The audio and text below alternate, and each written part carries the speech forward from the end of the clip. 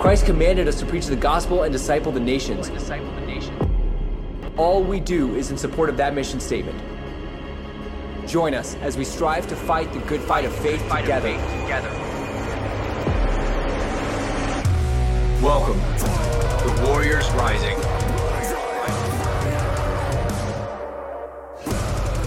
Hey, this is Paul with Warriors Rising. Glad to have you on the team. Glad to have you in the fight. We are here today with Tiana Show from Made to Conquer podcast. How are you doing, Tiana? Hey, good morning, Paul. How are you?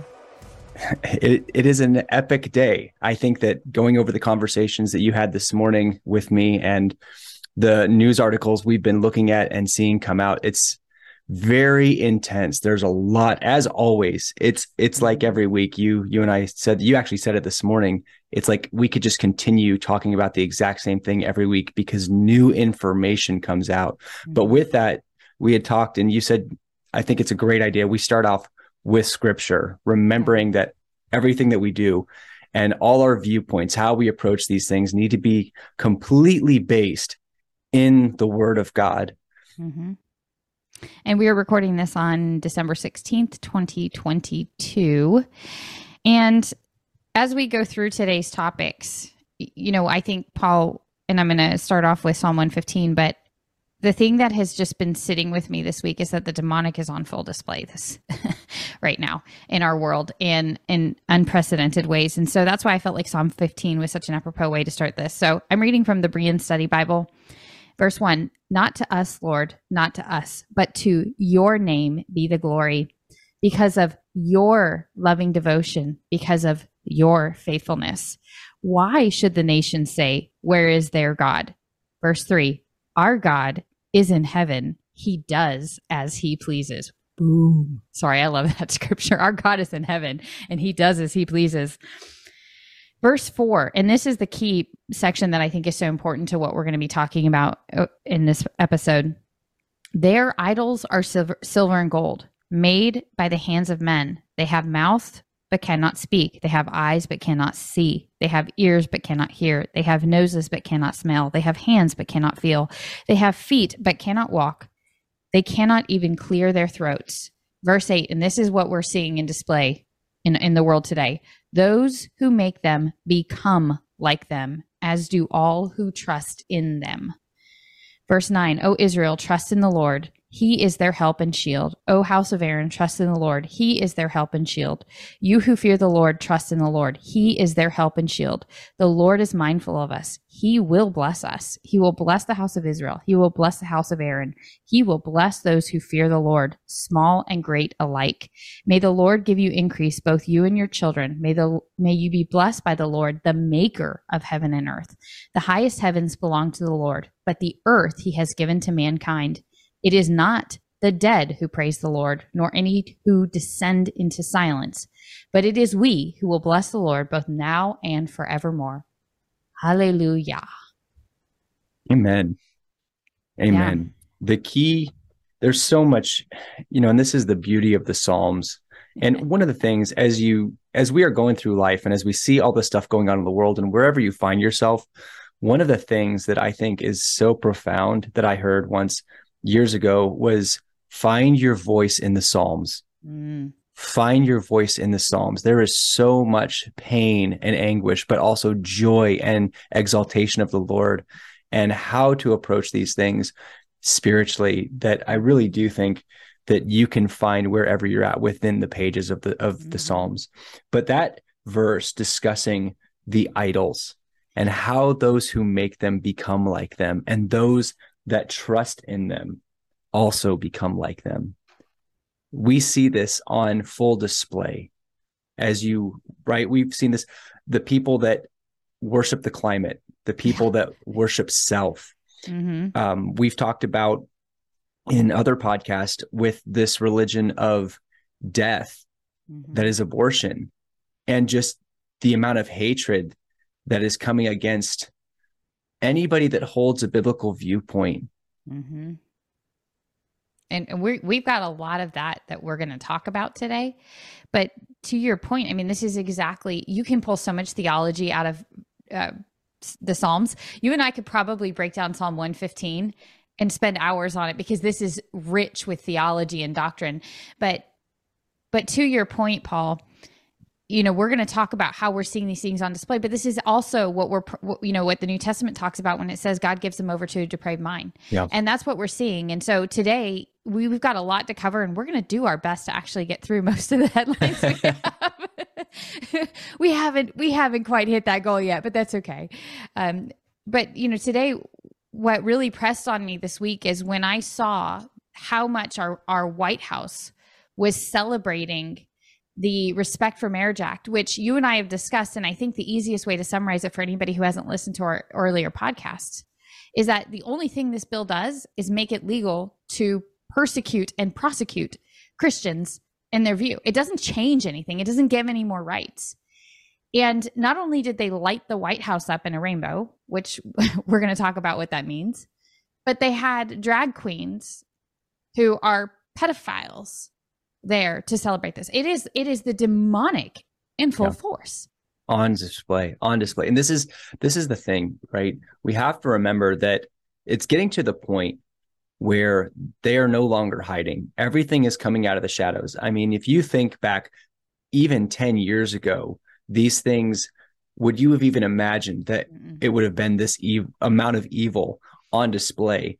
And the passivity of the major population. We need to understand that we are not a Christian nation anymore at all. No. People can try to claim that. We aren't.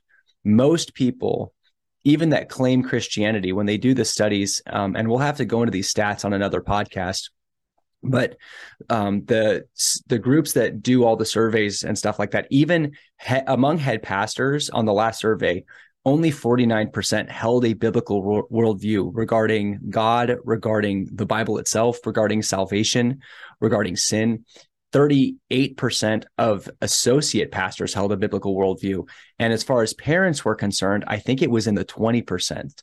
I'd have to go back and look. We'll go over the stats another time. But, as you move away from truth, as you deny God, where are you going to go? You're going to go after... You're pretty much open to whatever Satan desires of you and whatever feels good and whatever, right? We look at Judges. And what was do you remember the repeated phrase in the book of Judges? And each did what was right in their own eyes. Yep. And we saw the path that led on. Yeah. To utter destruction, captivity. My truth, your truth, Paul. Exactly. It is. But one of the things that we need to understand as we go through these articles, and I want you to keep this in your mind, is the absolute, not just rejection of God, but mockery, and how Satan and people that are influenced by him take what is of God, take what is of Scripture, and turn it into a mockery to represent everything that is an abomination. Which is exactly what they did to Jesus on the cross. They taunted him. Yep. And I mean, I could go 1,000 different directions in that, but I want to say this 2-second thing and then we'll keep on. Yeah. And that is, learn to distinguish between the Holy Spirit's convicting you of sin and the enemy's mocking you, because the enemy is going to shame you and mock you. And he's going to talk to you the same way that he talked to Jesus on the cross, whereas the Holy Spirit's going to call you out of sin into a higher place. And I say that to say, Satan does have a very distinct way he deals with us. But one thing I think is important for us before we launch right into this is, some might call us homophobes. And I was listening to the Unbelievable podcast, and it was a replay from 2014. And it was a discussion between a former Muslim who is now an atheist and a Christian apologist. And, he basically said, how can you follow a religion that you follow an old book that makes you homophobic and misogynist? And I think it's important for us to really touch on quickly what the biblical perspective on homosexuality is and how it's not homophobic at all. In fact, it doesn't treat homosexuality any different than it does most other sins. The only sin, there's two sins in the Bible that the Lord really calls out, and that is children. Tie a millstone around your neck. If you cause one of these to fall.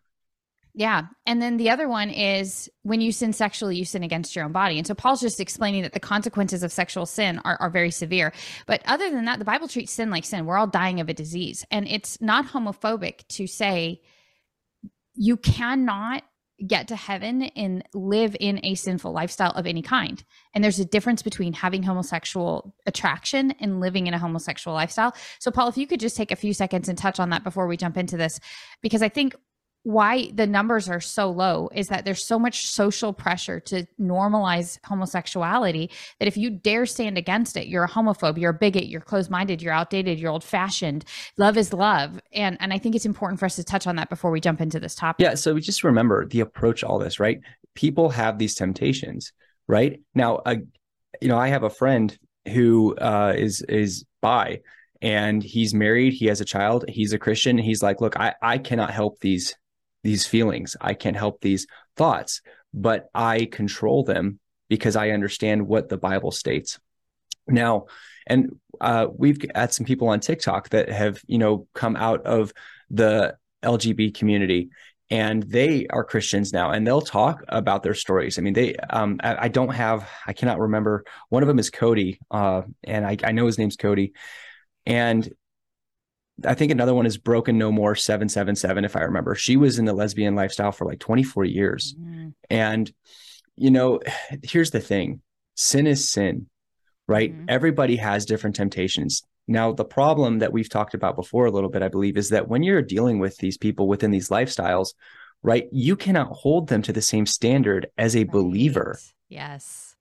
Now, if they are claiming to be a believer, that's when 1 Corinthians 5 comes in. And obviously, we deal with people that are claiming to be believers that are actively sinning. You deal with them, you approach them, you address them. They won't listen. You take a witness. They don't listen. You take them with leadership if they'll listen or even do it. And if not, you reject him. And Paul says in Corinthians, hey, if anybody that calls a brother that's engaged in these things, don't even eat with them. Don't be associated with them. But when it comes to the outside world and those that aren't saved, it's completely different, yes. Right? They don't have the Spirit. They are not. So our job is to love them, preach truth, but preach the gospel. It's Ray Comfort says, you're not, you don't approach them as homosexuality sending you to hell. Right. It's that you've broken God's law. Yes. And therefore exactly. You will receive the due penalty of your sin for breaking God's law. Yes. That's just a symptom of the overall problem, yes. That you are not reconciled to the Father through Jesus Christ. Yeah. Now, it doesn't mean you're not going to struggle with those things afterwards, right? And I know people that have struggled with that, and they fell into temptation, whether it be looking at something or whatever after, but there's grace for that. It doesn't make it right, but that it's a completely different way you approach these things with people that are not saved. You approach them with Christ, not bashing them over the head, holding them to a standard that they're not bound by. Right. So with that, I think we move on. That's a good entrance into this first article, and it's on Fox News. And everything we talk about today, we're going to put the links in the show notes on our podcast platforms, so you can click them and go right to them. Mm-hmm. The first one is from the White House. It's on their Twitter. Fox News talks about it, but the White House posted it. The White House glows rainbow colors after Biden signs the Respect for Marriage Act. What are your thoughts on that, Tiana? You said it earlier when we were opening that Satan mocks God. And, where did the rainbow originally come from, and what does it mean? And I think in order for us to understand why this is such an insult to God, we got to kind of go back to that. Genesis 9. Genesis 9. But, I think in order to understand Genesis 9, you got to go to Genesis 6. Because what was it that ultimately caused God to flood the earth? And then what was his promise in Genesis 9? So really quickly, the Lord in Genesis chapter 6, verse 4 says, the Nephilim were on the earth in those days, and afterwards as well, when the sons of God had relations with the daughters of men, and they bore them children who became the mighty men of renown. Then the Lord saw that the wickedness of man was great upon the earth, and that every inclination of the thoughts of his heart was altogether evil all the time. And it says, and the Lord regretted that he had made man on earth, and he was grieved in his heart. So the Lord said, I will blot out man who I have created from the face of the earth, every man and every beast and crawling creature and bird of the air, for I am grieved that I have made them. Noah, however, found favor in the eyes of the Lord. And again in verse 11, he says, now the earth was corrupt in the sight of God and full of violence. And God looked upon the earth and saw that it was corrupt, for all living creatures on the earth had corrupted their ways. So this is what caused the flood. So then we have the flood. And we know the story. Noah and his sons and his wife and their daughters survive. So 8 people in the whole planet. And we could go on about Noah. And I think let's just take 2 seconds to talk about that. For 120 years, he was a preacher of righteousness and he didn't have a single convert. Yep. That didn't make his job less important. So, what Paul and I are constantly saying on here is the operating environment doesn't change the mission. The fact that nobody listened to what Noah had to say while he was making an ark didn't make his job less important. Yeah. And here's the thing. That 120 years was 120 years of grace. Yeah. Yes. Everybody had an opportunity until that door was closed. And so for everybody listening, if you are not in Christ, if you have not trusted in Christ for salvation, that door is still open. Yes. You don't know when that door is going to close. But once it does, there is no going back. And for those of us that are Christians, that if you have not shared the gospel, if you know people that aren't saved and you haven't shared the gospel with them, you still have opportunity, because you are not promised today. They are not promised tomorrow. Yes. We aren't promised one more second. Yes. And so when is your door going to close as a Christian? Because once that's done, there are no more opportunities for you to share either. Today is the day of salvation. Yeah. So you're 100% right, Paul. And so just to kind of circle this back around to the rainbow in Genesis chapter 9, starting in verse 9, after Noah and his family get off the ark, they survive everything. The Lord says, behold, I now establish my covenant with you and your descendants after you, and with every living creature that was with you, the birds, the livestock, and every beast of the earth, every living thing that came out of the ark. And I establish my covenant with you. Never again will all life be cut off by the waters of a flood. Never again will there be a flood to destroy the earth. So God is saying, okay, look, I will never do this again by flood. By flood. Notice his very specific wording. Yeah. And then verse 12, and God said, this is a sign of the covenant I am making between me and you and every living creature with you, a covenant for all generations to come. I have set my rainbow in the clouds, and it will be a sign of the covenant between me and the earth. And so the rainbow God gave to us to remind us that he will never again do what he did with Noah and the ark. So, Paul, why might it be taunting for the White House to be covered in a rainbow celebrating? So obviously, right, when we look at this, when we look at Romans 1, and when we look at, as you read Romans 1, it says, for the wrath of God is revealed from heaven against all ungodliness and unrighteousness of men who suppress the truth and unrighteousness, because what may be known of God is manifest in them, for God has shown it to them. For since the creation of the world, his invisible attributes are clearly seen, being understood by the things that are made, so that they are without excuse. Because what may be known of God is manifest in them, for God has shown it to them. I've mixed some of those verses up a little bit, but basically it goes on to state that because they deny God as creator, God gives them over to a debased mind. Mm-hmm. They're women leaving the natural and burning in lust for one another, and they're men doing the same. Men with men doing that which is shameful, right? And so what we see is mass homosexuality. As you read Romans 1, starting in verse 18, it is a homosexuality, and the condoning of it is a judgment where, and when you see a nation start going really wicked, it is a judgment where God basically says, you don't want to acknowledge me as the creator? Fine. I'm going to, and you want to be evil, I'm going to give you over to that. Mm-hmm. Oh, you're going to be evil, all right. And God gives them over to that debased mindset. And so when you can think about basically God lifting his restraint and lifting his hand off of these things. And so these people, then what do? They take, and in their rebellion, in this rejection of God as the Lord, they go into that which is abominable. Mm-hmm. Well, then they use God's symbol that he won't wipe out life on the earth with a flood again to represent that sin. Yeah. But why, again, it goes back to what you were saying. Why did God send the flood? Complete and utter wickedness. The Nephilim were on the earth.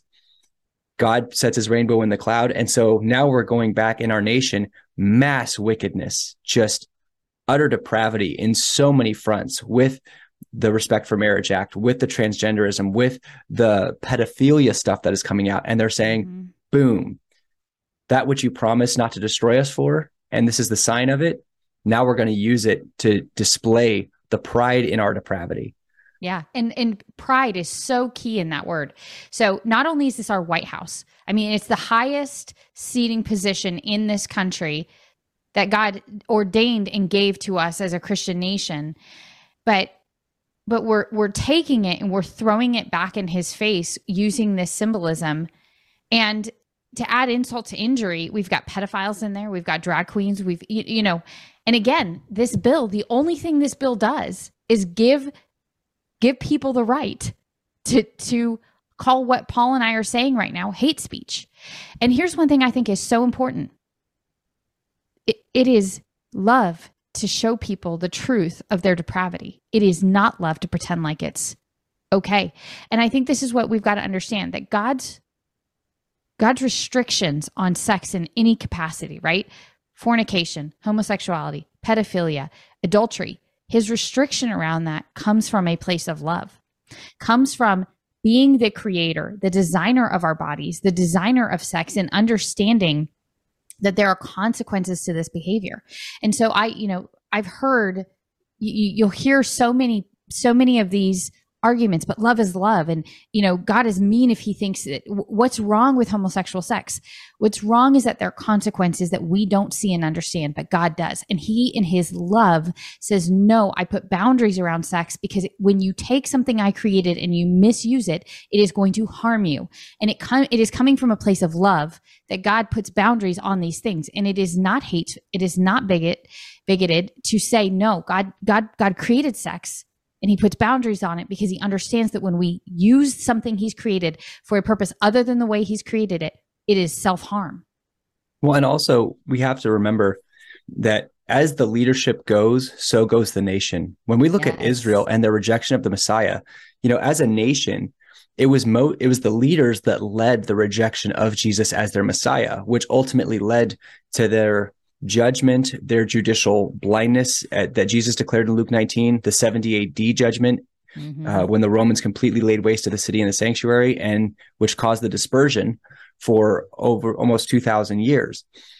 And as our leaders are just rejecting God, and we're going to see how bad it's actually getting with them in their announcements at this event, when this went into law, it states, this is the Washington Stand. The White House invited 2 drag queens who perform with minors to attend the ceremony at the passing of H.R. 8404, the Respect for Marriage Act, which opponents call the Disrespect for Marriage Act.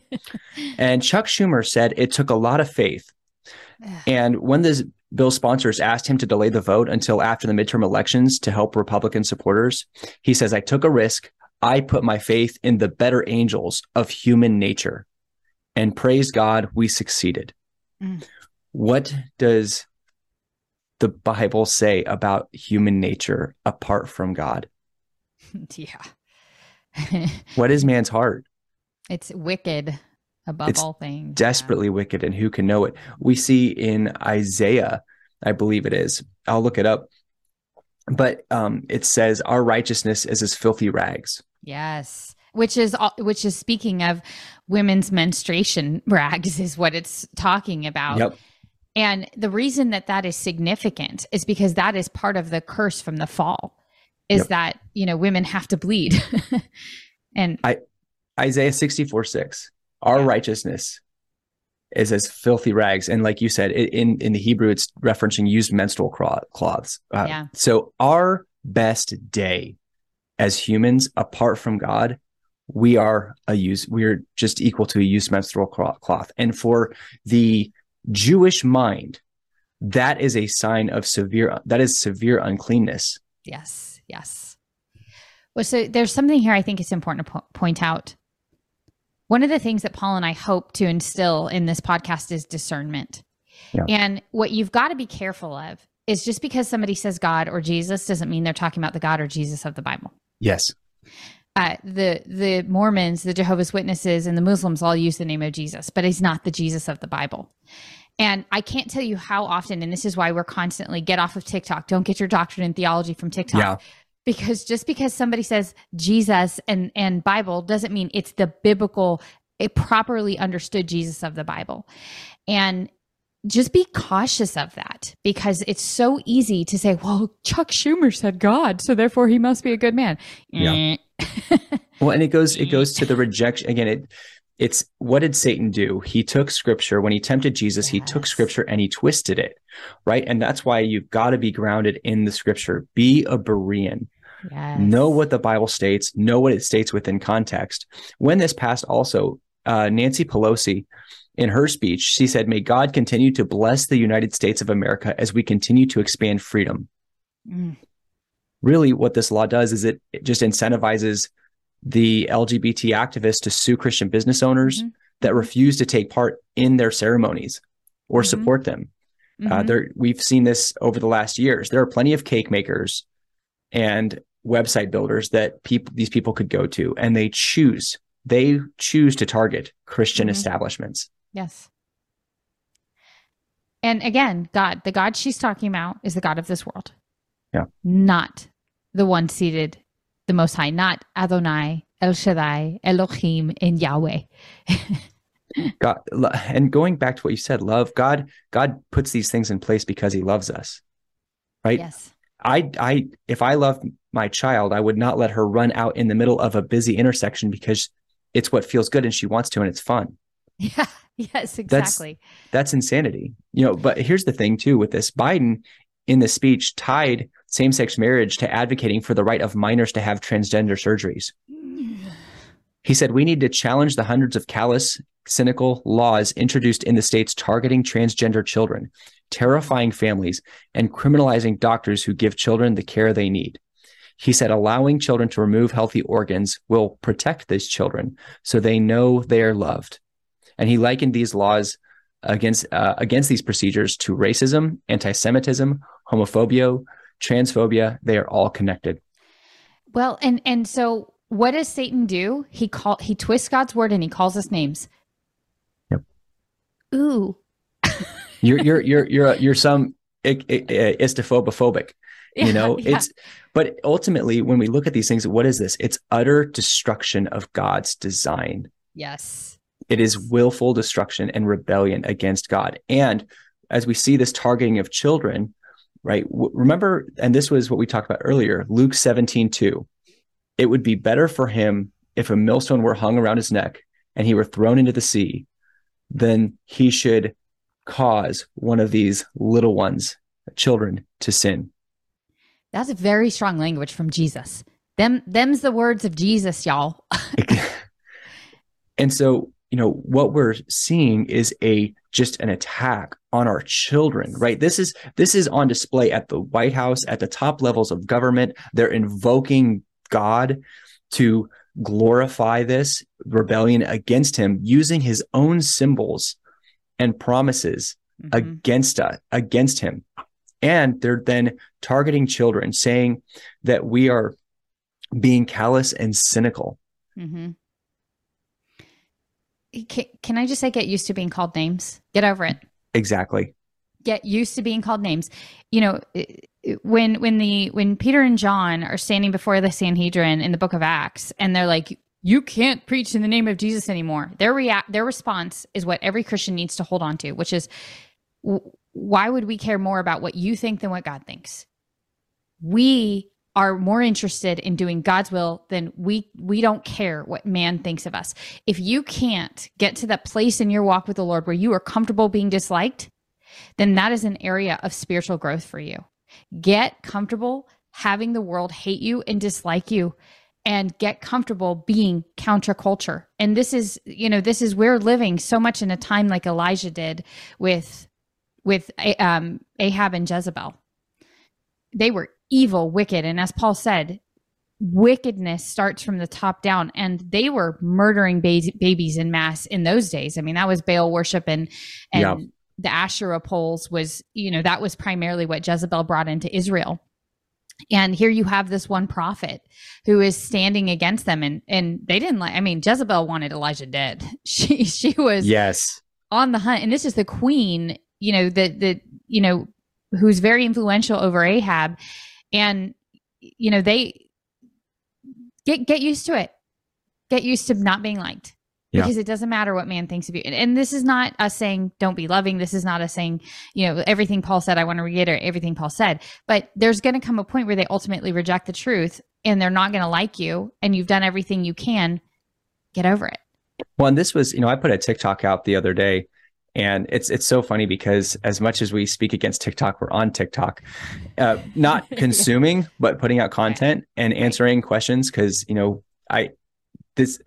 I did not want to be on TikTok. That was something. I had a guy I was mentoring literally for about 2 weeks was like, you got to get on TikTok. You got to get on TikTok. I was like, I'm not getting on TikTok. I don't do social media.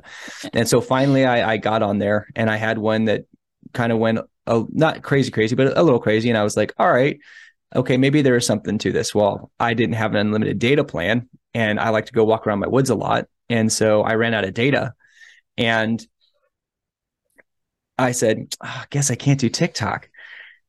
5 minutes later, I get a text message. It says, oh, thank you for your military service. We'd like to offer you a free upgrade to an unlimited plan. I was like, I guess I'm doing freaking TikTok.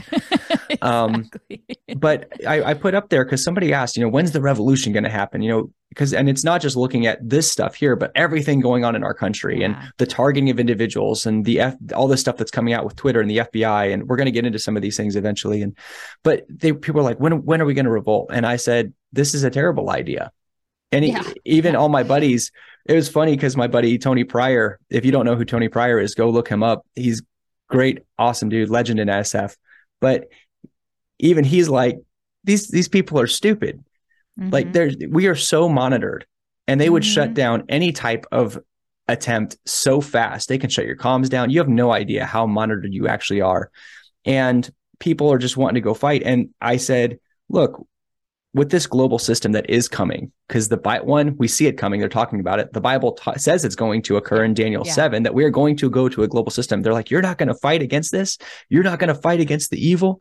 And I was like, I'll fight against it, but not in the way that you think, because I'm going to fight against it by sharing the gospel, by equipping people as best as I can to accomplish the tasks that God has given them in their walk with Christ, so that they can better share the gospel, so they can be an encouragement to the brethren or support or whatever they are called to do. And that is the real rebellion. And Paul and the apostles did not fight physically against the Roman government, the Roman government or the Jewish leadership. No, they shared Christ. They built churches.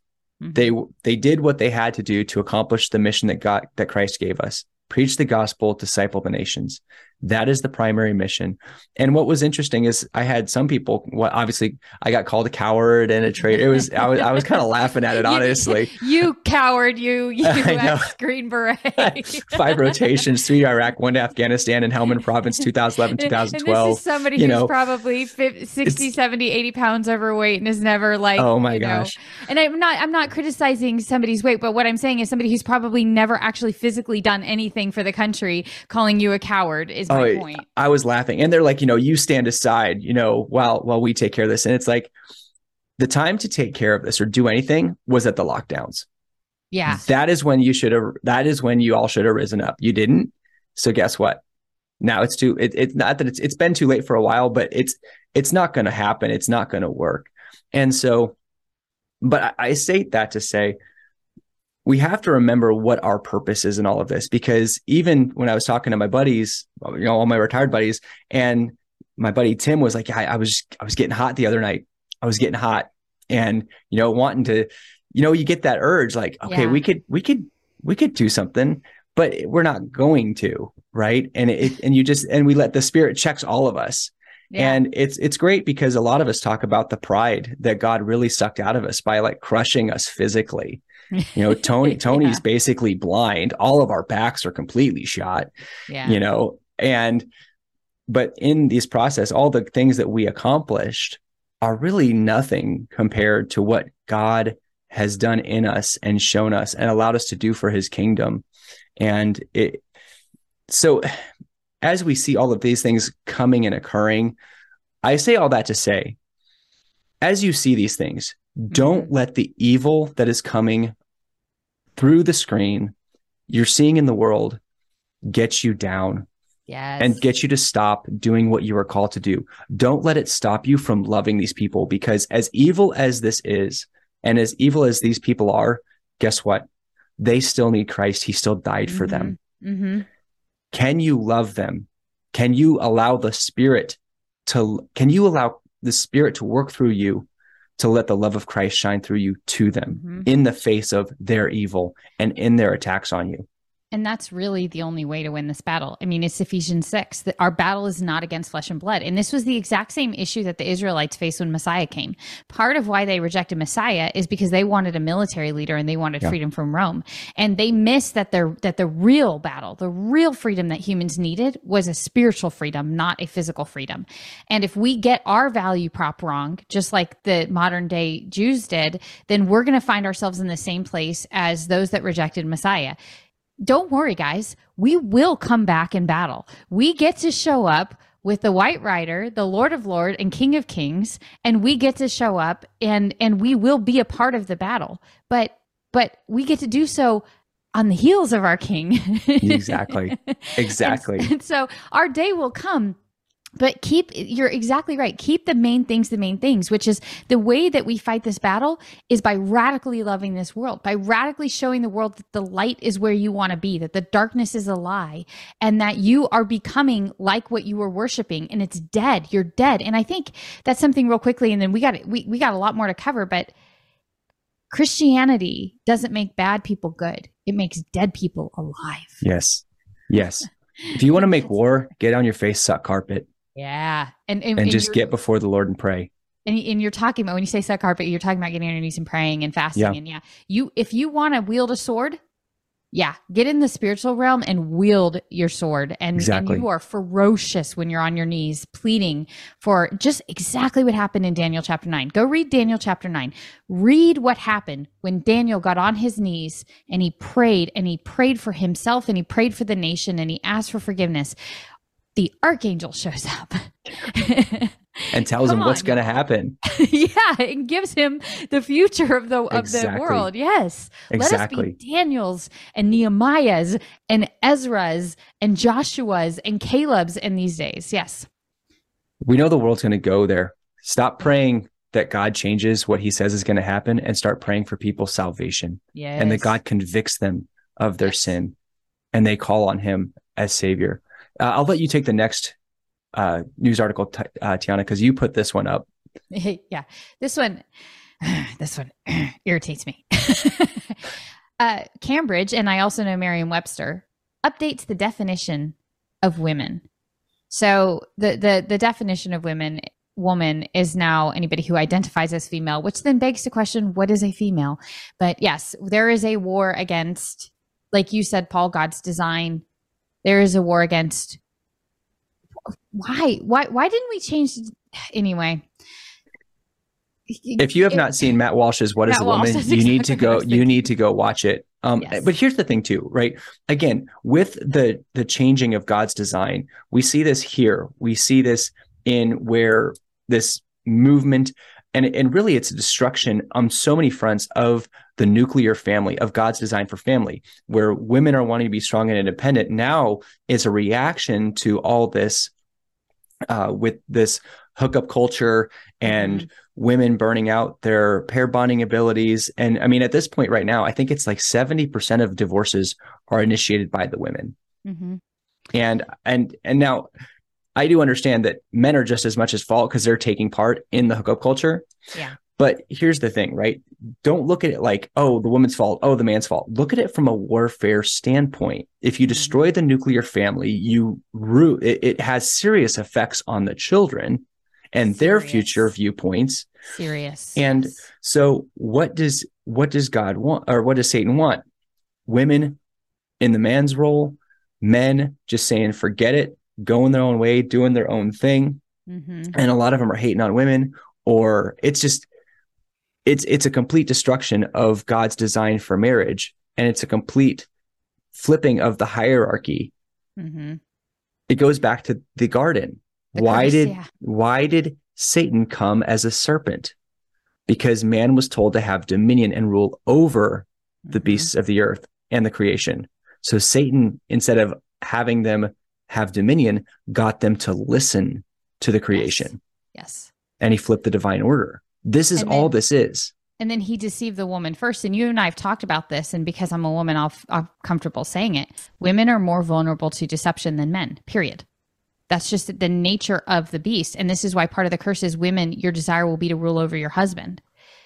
So this is all a part of the curse. And I've said this before, Paul, I entered into having a ministry that has a teaching element. My real gift is encouragement. And I think that's you and I both have the gift of encouragement, but you have a gift of teaching.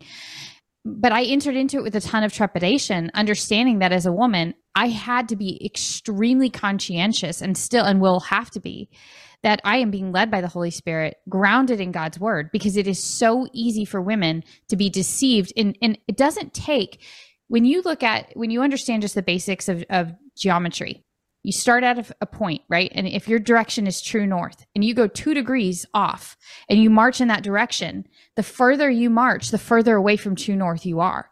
That's just the nature of how and so this is what happens with so many well-intentioned people who begin to deviate from being led by the Holy Spirit, being deeply engrossed in God's word. It doesn't take much to go off in a wrong direction and find yourself very far from the truth. And so this is why Paul and I, part of what is exciting about how the Lord has brought us together to do this is we have this accountability between the two of us that keep things headed north. And the Holy Spirit working through us, where 2 or 3 are gathered in my name, I am there. So there's some principles there. Anyway, I digress, and we could go on about this. Well, here's the thing with all this, right? What if you can destroy the women? Yes. In so many ways, that has a mass effect, because women are in the children's lives. Mm-hmm. And I will say this as a husband, I can survive without my wife, but you know what? Life's a lot easier when I don't have to. Mm-hmm. There's a saying I love. It's men are the head, but women are the neck. And that support structure and loving your wife, women respecting their husbands. If we would all just put our swords away and actually live biblically and follow out in our roles and give each other what we need, men and women, if you would actually do what you are called to do in your marriage, yes, you would be amazed at how much ridiculousness just goes out the window. But the problem is it goes back to pride and our flesh and me, and what I'm owed. And so with this destruction of, well, what is a woman? There is no definition of a true woman.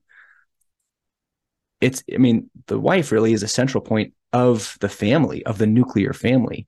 Mm-hmm. So if you can trash that, it has effects on so many levels for the kids, for her husband. And so you're talking generations at that point that you're affecting. Yeah. Yeah. No, and you're 100% right. Here's the thing that I tell people all the time. God created an order and a structure, and it's not a lack of equality. In fact, why did God take the woman from the rib? Because it's from his side. She's equal to him. A different authority and different responsibility does not mean different equality. Exactly. There's not an equality issue.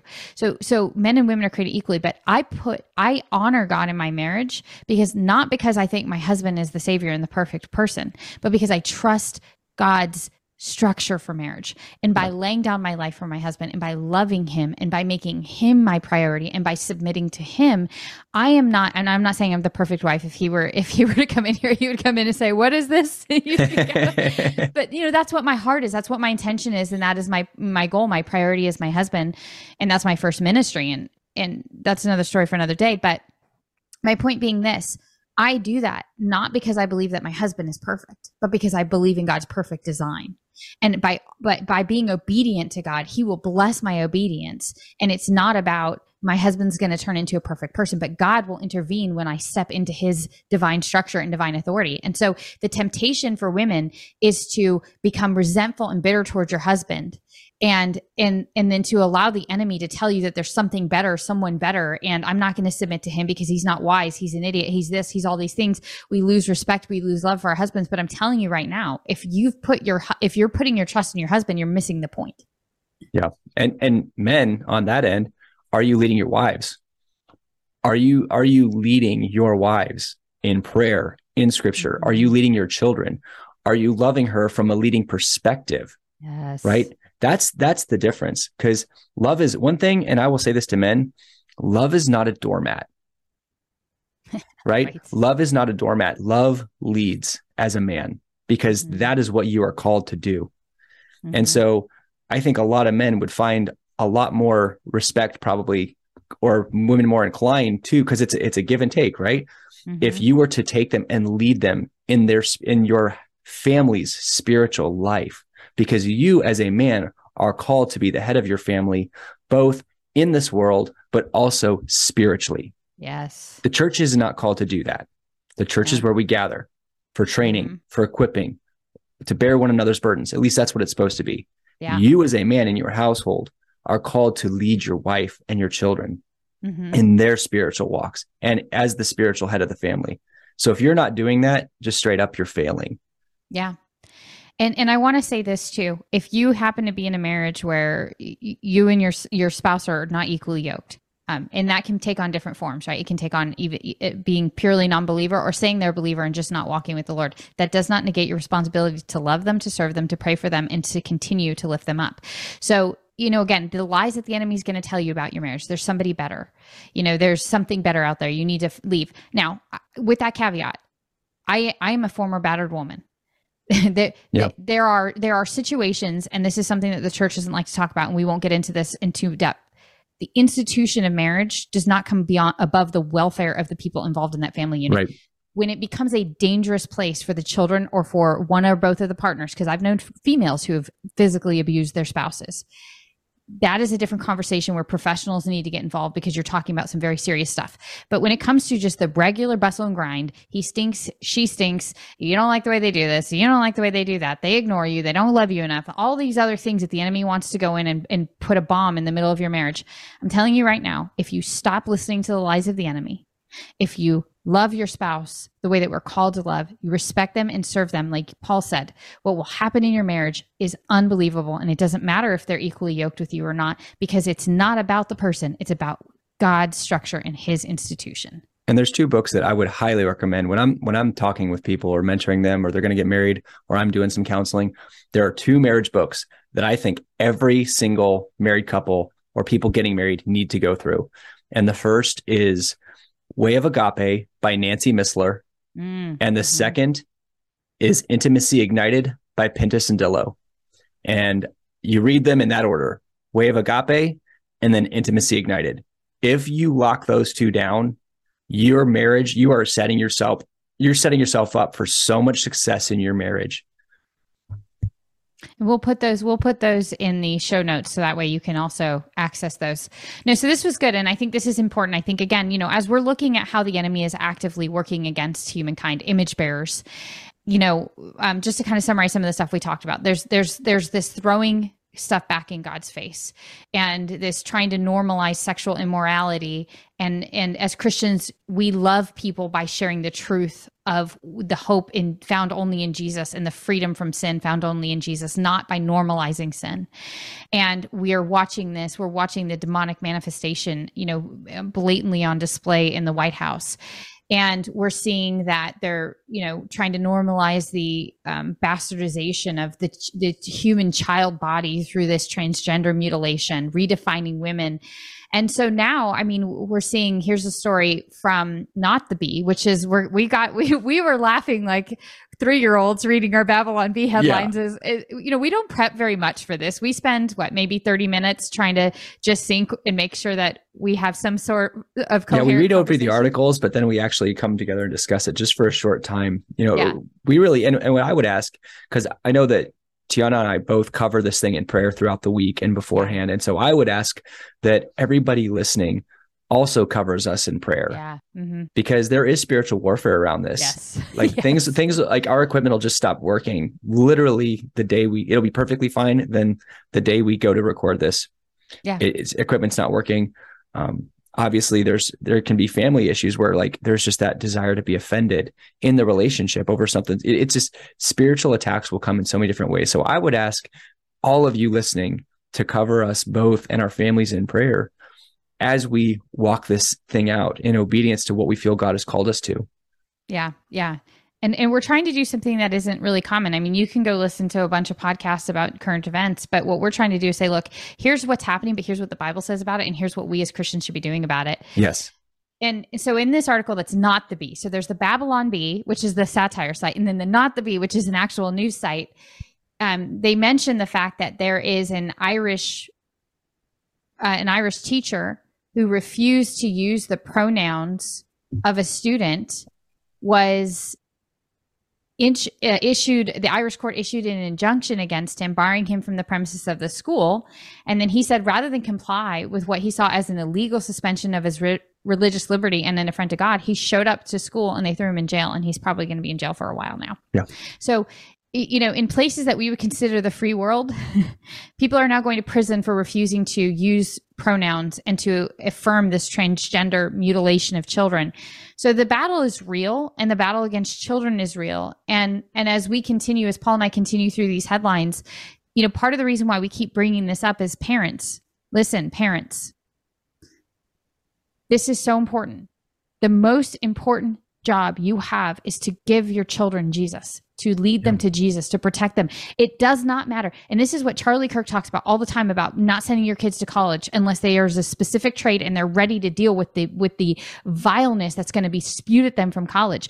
Do not forfeit your child's soul. Yeah. Do not forfeit your child's eternity so you can say, my kid graduated from Stanford, or my kid's going to be my point being this: do not be so selfish to rob your child of eternity so you can brag and you can live vicariously through them, or be such a coward that you refuse to shelter your children from this filth, or be so.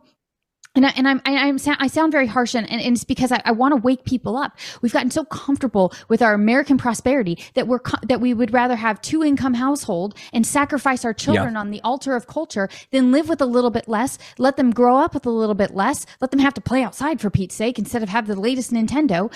And we're sacrificing our children on the altar of modern culture at what expense? Exactly. I remember I once had a lady that I was working with, and I was discipling her, and her children were extremely left-leaning.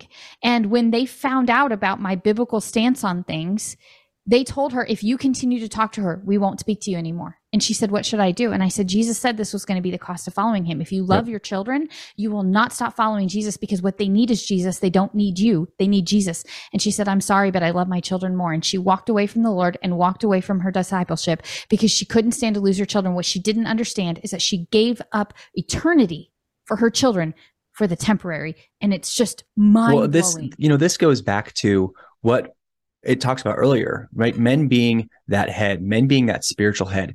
Here's the thing. We have entrusted the schools to raise our children. We have entrusted the churches and church one day a week to give our children the spiritual food and growth and sustenance and training that they need. Yeah. That's not going to work. I want you to listen. This is Charles Potter. This is a quote from him. He had a major hand in the educational system that we have today. This is what he said.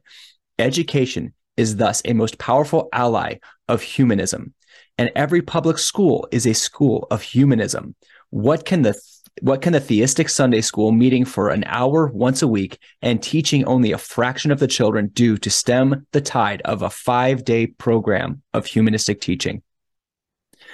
If you are not daily training your children in the word, actively involved in what they are learning, actively training them what it means to walk with Jesus, to know him, to know his word, and don't play the game of, well, they're just not old enough yet.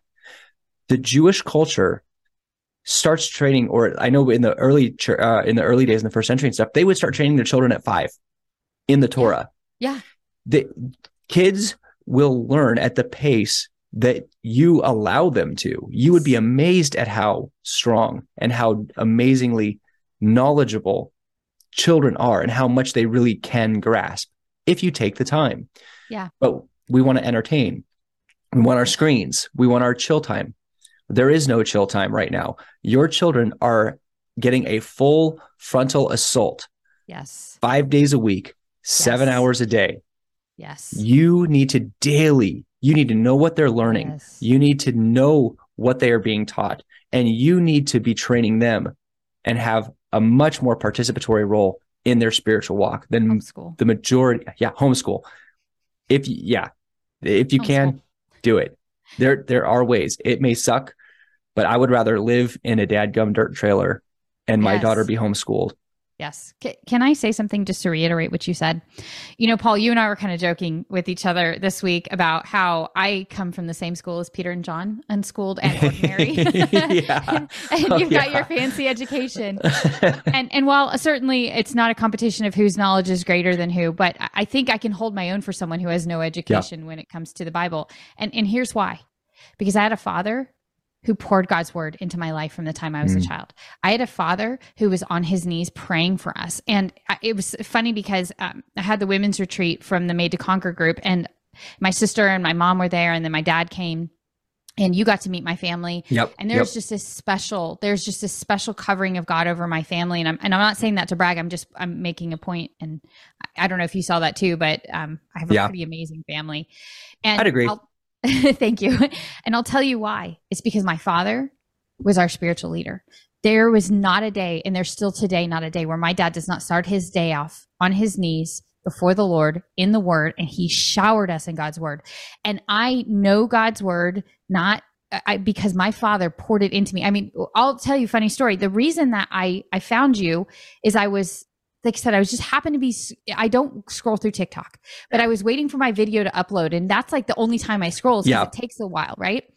And a video of yours comes on, and you talk about the rock and Moses striking the rock. And very few people talk about the spiritual depth of that. And that's a Chuck Missler thing. Well, my dad also grew up on Chuck Missler. And I was taught that from the time I was, 8, 9, 10 years old. I knew that. And when you said that, I was like, he gets it. Like, this is someone who gets it. That was instilled in me before I was a teenager. Yeah. And I want to reiterate your point that the reason I'm standing here today is because God is good. And because God took my father's faithfulness and he blessed it. And I cannot state enough, men, the role that you have to play in the lives of your wives and children. What Paul said is 110% true. And I am living proof of that. Yeah, exactly. And if you want, like, when kids get the beginner, start them off young, beginner Bible. Yes. Just general little stories with pictures. Then you get them the action Bible. Mm-hmm. Why? Because then it gets them even more familiar with more stuff that went on. Even though it's not 100% accurate in what they say, what you're doing is you're continuously getting them familiar, but also get an audio Bible that they enjoy. I know that I did that with my daughter, and she's gone through she's read through that action Bible at least 30, 40 times. And now she actually reads the plan that's on your website daily, and going through the Bible on top of the action Bible. All it is, and then we talk and discuss things in the car and at the table, right? It's taking that time and just pouring into them over and over and over. So that is the calling. And here's the thing: if you didn't come from that household, and if you're not doing that, change the record. Start doing it. Exactly. But this really goes into where we are now as a nation in the youth, and it flows well into our next story because of what the result is of all of these lies of telling children, hey, you have no purpose. Ultimately, there is no destiny. You are a biological accident of the cosmos. And and also we're going to drain all your dopamine and make you try to achieve impossible standards through all the things on Instagram and TikTok. And we're also going to make it so that you have no spiritual guidance. There is no spiritual life. So what is the result of this, as you see in the Economist article, Tiana? Well, it's what Jesus told us about Satan. He was a murderer from the beginning. And so the result is always death when Satan is reigning and ruling. And so this article is from The Economist. Suicide is now the second biggest killer. I want you to hear what I'm saying. The second biggest killer of 10 to 18-year-olds. So, according to the newly released data in the post-pandemic America, self-murder is the second most likely cause of death for kids after accidents. After accidents, you guys. In 2021, nearly half of American high school students said they experienced persistent feelings of sadness and hopelessness in the past year. So, I'm reading from Coffee and COVID, which is a blog that I read Monday through Saturday. It's written by a Christian attorney in Florida. And he really called out the churches for cowering to COVID. Yeah. And that's where I fell in love with Jeff Childers. But, so he's very sarcastic when he writes. And so I'm going to read with some of his sass and sarcasm because I think this article, his summary is really good. So he says, as I said, in 2021, nearly half of American high school students said they experienced persistent feelings of sadness and hopelessness in the past year for some reason. Hey, I know what you're thinking. Stop it. Terrifying kids by constantly screaming at them that they could accidentally kill each other and their grandma as an official policy to increase pandemic safety compliance was 100% necessary. So don't complain. Instead, we should be thanking the experts for saving our lives. You can make a safety omelet without breaking. You can't make a safety omelet without breaking a few little brains. The Economist noted that the perfectly useless experts are, and I repeat myself, baffled. Again, the causes of child suicide are only starting to be understood. It could be climate change, though. What? Speculation over other causes has ranged from early puberty to the effects of social media and even to the climate change despair. Late in the article, The Economist finally flirts with the real cause: government manufactured terror. But it finds blame not in the experts or government officials where it belongs, but of course in the virus. So, Jeff goes on to just kind of talk about that. But his point being that we have completely changed the narrative, the dialogue in this country. And it's exactly what you said, Paul, where we're telling kids you are just a microorganism that morphed into a human being, despite the fact that the fossil record does not support that theory at all. Yeah. And Richard, go ahead. Yeah. And what?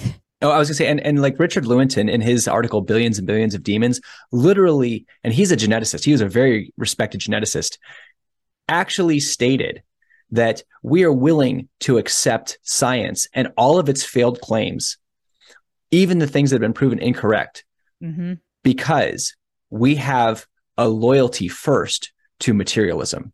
Yes. And then he goes on to state, we cannot allow a divine foot in the door. So this is a major geneticist actually stating that they are willing to go against where the data in the true scientific method leads because they are first loyal to materialism. Yes. No, I mean, listen, when you start to pick apart the real science, and I, as I've mentioned before, I've been studying apologetics for probably the past year at a very in-depth level. And I'm, reading everything from molecular biologists to,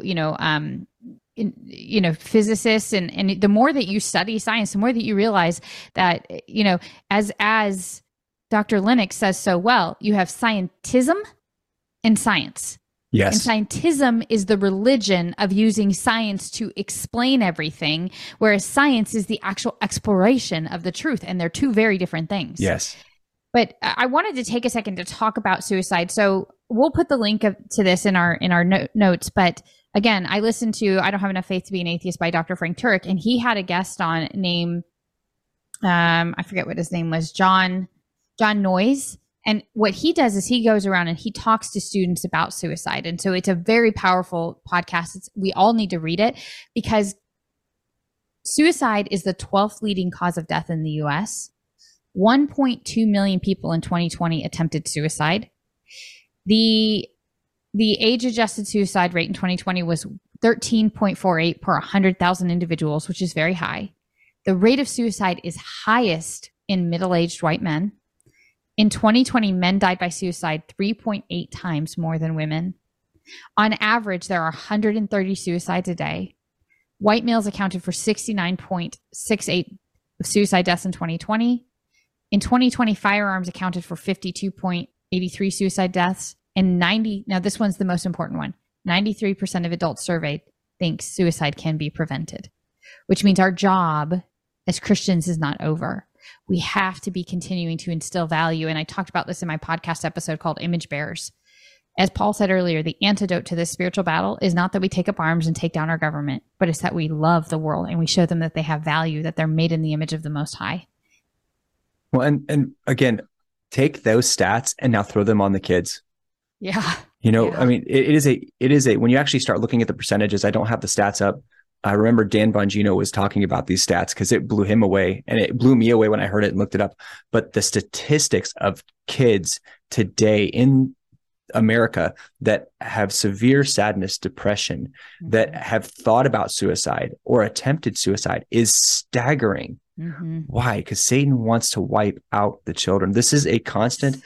It's an assault on humanity. Obviously, it's an assault against God, but it is really an attack on the next generation. Yes. And it is heartbreaking. I've got a couple buddies that took their lives after some rotations, and you know it's hard. It is a very difficult thing, and to be families of those people, it's absolutely heartbreaking.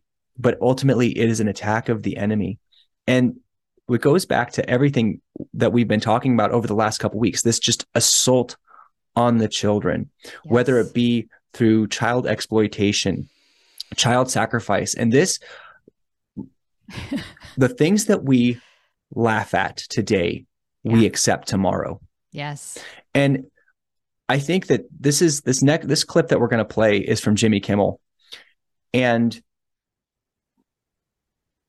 we watched this. I've seen this twice, and it still gives me just chills. It's just disgusting, but it shows the level of evil in this world, and they're laughing at it. Yeah, the fact that they make this comedy is just, honestly, I cannot comprehend that this would even be remotely in the realm of category of comedy. There's nothing funny about this. No. It's disgusting. I'm going to share this. If for those that aren't watching on YouTube, you can just listen, and it's the link is going to be in the show notes. Yeah. And Mr. T were the hot couple. In case you're too young to have seen Snuggles, or maybe you just don't remember, this is the bear that captured America's hearts and laundry in the year 1986. Once upon a time, fabric softeners cost a lot, but now there's new Snuggle fabric softener. Hi, I'm Snuggles. Snuggly softness that's really less expensive. Look, I get towels fluffy, blankets cuddly, even shirts caked with blood. It was an accident. You know what else is soft? Human flesh. Baby flesh. Wait, where is your baby? Baby's sleeping in snuggly softness. So innocent, so defenseless. The perfect size for a sacrifice. Shh. Time to meet your snuggly death. When the dryer's going, they'll never hear you scream. The Dark Lord shall be pleased with me. Snuggle brand fabric softener, proudly made.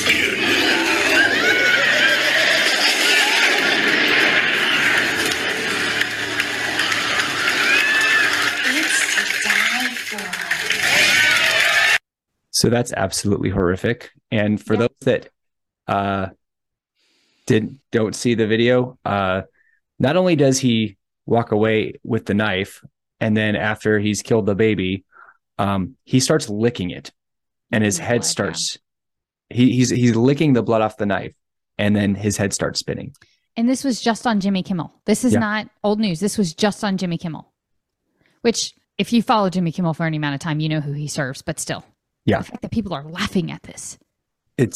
So this just, again, it goes back to the display of evil. And it is in our country. Our country is not a Christian nation. No. We are watching the decline of our country at a rapid speed. And our job is to be salt and light. Yeah. That's they're all it is. Desensitizing us to this. Exactly. That's the whole point of this, is to normalize and desensitize. Because, listen, they desensitized an entire generation to abortion. And so now we've got to do it outside of the womb because, ripping a human being apart limb by limb isn't enough. Now we need to kill them once they come out. And if you think that's crazy, some of these politicians believe that we should be able to abort. They call it post-birth abortion. Some of them, the more extreme people, they're saying up to 5 years. Yeah. So, I mean, we know that this goes on. Some of these cases of abortion and post-birth is basically what they do is they just don't give the baby food and they just let it die.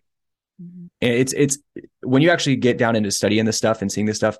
My mom, when she was in nursing school back in the 80s, I believe it was 70s or 80s. I can't remember. It was late 70s, early 80s. And she said there was only one time she got stuck on an abortion floor. And she walked up to the head nurse and said, "Never put me on that floor again." She said the things that she was seeing was absolutely horrific. Mm-hmm. And this is evil child sacrifice, Baal worship on display, being laughed at. This is them mocking God and his creation and children. That is all this is. Yeah. That is all this is. And it's important for us to talk about it. It's important for us to bring to light so we don't become desensitized and normalize this stuff and get to where we have gotten today. You know, we dealt with as a church, we dealt with homosexuality wrong initially. You know, we turned it into an us against them and tried to hold them to a standard that was not fair, like Paul said. And so that then created, the pendulum swung so far in the opposite direction that now, like Paul said, we have such a large majority of pastors who don't even hold to a biblical perspective on this topic anymore. And so what Paul and I are trying to do is we're not becoming this extremist. We're trying to say, don't allow them to normalize this. Don't let this become normal. Don't be coward and back down by this. But also we need to remember that what Psalm chapter 2 says, which is, why do the nations rage and the people plot in vain? The kings of the earth take their stand, and the rulers gather together against the Lord and against his anointed one. Let us break their chains and cast away their cords. In verse 4, this is what's so important to understand. The one enthroned in the heavens laughs. The Lord taunts them. Then he rebukes them in his anger and terrifies them in his fury. I have installed my king on Zion upon my holy mountain. So you know what, guys, while these people are shaking their fists at God, he's still in control. He's still ruling, and he laughs at this. This is why our role is he doesn't need us, but he invites us into this, and our role has not changed. I love what Paul says all the time. The change in operating environment doesn't change the mission. We are still called to love people. And Jimmy Kimmel needs love. He does. Just as much. And this Sam, what was this guy's name? This guy that kept stealing luggage? Oh, I don't remember. Sam something. Yeah, I can't rember. The nuclear waste. Yeah, he's fired now. Yeah, but here you have a guy who is non-binary, dresses like a woman, does all these sexual provocative things, stealing luggage. Why? Because he's crying out for love. He's crying out for help. You don't steal luggage if you're not crying out. And why do these men dress like transgender and twerk? Because they're crying out for love and acceptance, and they've been deluded into believing that they can find that in the enemy. But Paul, we're here to be the salt and light, to show people that you're not going to get what you're looking for by wearing women's clothes and shaking your ass in front of children. Oh gosh. You're good. You're good. Sometimes it's got to be said. In front of children. It makes me so mad. Sorry that I No, these people, it's no different than me hopping on this phone and just, oh, how many follows did I get? How many likes did I get? Yes. It's that need for acceptance, right? And this goes back into everything. Why we see the suicide rates, why the divorce, right? One, the lack of biblical worldview. 2, the lack of Christ. 3, the lack of the Holy Spirit. Yeah. 4, we are searching and attempting to get from other people what only we can get from God. Amen. So if I attempt to go to my wife and get from her the love and support or whatever that only God can give me, then I am going to feel unsatisfied and unfulfilled. She's going to feel insufficient. Yes. So that puts a burden on her that she can't even meet. Yes. Now imagine years of that in a marriage. And that's ultimately, this is the one full evil on display, but also these people they need Christ. And he died for them no less then he died for you and me. Right. But this stuff is coming as we see the world move towards a global power, right? In order for a global power to take place, the US has to fall in some manner. We know this. Daniel 7 clearly states we go to it from this east-west dual-sided balance of power to a global system. So they are going after the children. Why? Because that's how ideological subversion and propaganda campaigns work. When you go after the generations, so that the next generation, you can really implement more of your plans. And we see this with Yuval Harari. He's an Israeli, and he's got a kids book series. Now, if you do not know who Yuval Harari is, you need to know. He is, because Klaus Schwab, who is one of the head, he's the head. I can't remember if he's the head, or I know he's a main leader in the world. Piece, he's the talking piece of the World Economic Forum. He is the one that wrote about the Great Reset of the world. He is the one that calls for it. Klaus Schwab and many world leaders listen to Yuval Harari. So you need to listen to him and what he says, because he has got a new book series coming for kids. And in this article, Deborah DeGroff is an author and an expert on children's books, and she analyzes them from a biblical perspective. And what she does is she goes through the latest series from Harari, and he's a very good storyteller. He is very educated, and he states that he believes humans are hackable animals, devoid of free will or a soul, and that we need to accept mass surveillance during the COVID lockdowns. And it was just a matter of time before we accept the next step in a coming global technocracy, right? Now, in 2022, in autumn, he is, I don't remember, is it's released yet? I'd have to go look, but it's a preteen series called Unstoppable Us. And it's a story of our all-conquering and insatiable species in a way that is accessible to kids. It will be published in 4 volumes with 4 full-color illustrations, starting with Volume 1, How Humans Took Over the World. Chapter 1 teaches that millions of years ago, we were just ordinary animals who ate worms and climbed trees to pick fruit until humans learned to make tools, and the other animals weren't afraid of them. But this is going to be all about humanism, our power, because ultimately, what do we want? Children thinking that they are the ultimate. Again, it goes back to pride, selfishness, which is leading to this complete emptiness. And to look at Harari and what he states and what he believes, this is him speaking so that you understand where he is coming from, because he is printing this book series and children are going to read this, and this is going to be pushed. It's going to be in your kids' schools. So going back to homeschool. Exactly. So here is Yuval Harari. And COVID is critical because this is what convinces people to accept, to legitimize total biometric surveillance. We want to stop this epidemic. We need not just to monitor people, we need to monitor what's happening under their skin. What we have seen so far is corporations and governments collecting data about where we go, who we meet, what movies we watch. The next phase is the surveillance going under our skin. We now see mass surveillance systems established even in democratic countries, which previously rejected them. And we also see a change in the nature of surveillance. Previously, surveillance was mainly above the skin. Now it's going under the skin. Governments want to know not just where we go or who we meet. Above all, they want to know what is happening under our skin. What's our body temperature? What's our blood pressure? What is our medical condition? Now humans are developing even bigger powers than ever before. We are really acquiring divine powers of creation and destruction. We are really upgrading humans into gods. We are acquiring, for instance, the power to re-engineer life. Humans are now hackable animals. You know, the whole idea that humans have, you know, they have this soul or spirit and they have free will and nobody knows what's happening inside me. So whatever I choose, whether in the election or whether in the supermarket, this is my free will, that's over. I mean, all this story about Jesus rising from the dead and being the Son of God, this is fake news. Yeah. So that is Yuval Harari. You need to know who he is. because he has got a voice that many leaders within the world listen to, and Klaus Schwab included. And he's releasing this children's book series. They are going after the children. So again, this is a call to parents. If you are in Christ, lead your children in Christ. If you do not know your word, get in that word and lead them in it. Yeah. Because this war is coming, and it's not it's not just a physical war. It is a spiritual war that we are involved in. But remember, Paul, what he says in 2 Corinthians, the weapons of our warfare are not fleshly. They're not carnal. They're spiritual. Yep.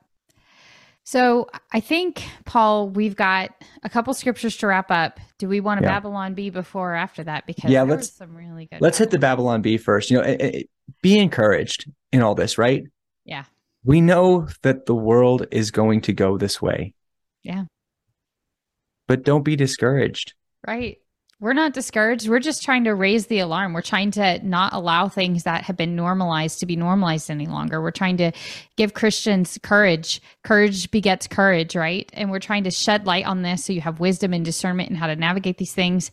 And I know I get passionate about some of these things, but it's because we've got to wake up. The way that we used to live, the way that we used to operate is not going to work in this new world. We've got to get our values correct. We've got to belong first and foremost to the Lord. We've got to love him with all our heart, mind, soul, and strength, and let everything in our life flow from that.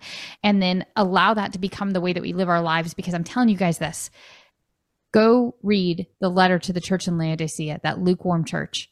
And if you find yourself in that position, pray and ask the Lord to get you set into a place where you are on fire for him and he is everything to you. Because I'm telling you guys this, you cannot go into this battle with weak knees and weak scripture and come out the other side alive, because this is it. This is the real deal. And Paul knows this as an actual soldier. I'm a make-believe one. I'm a spiritual soldier.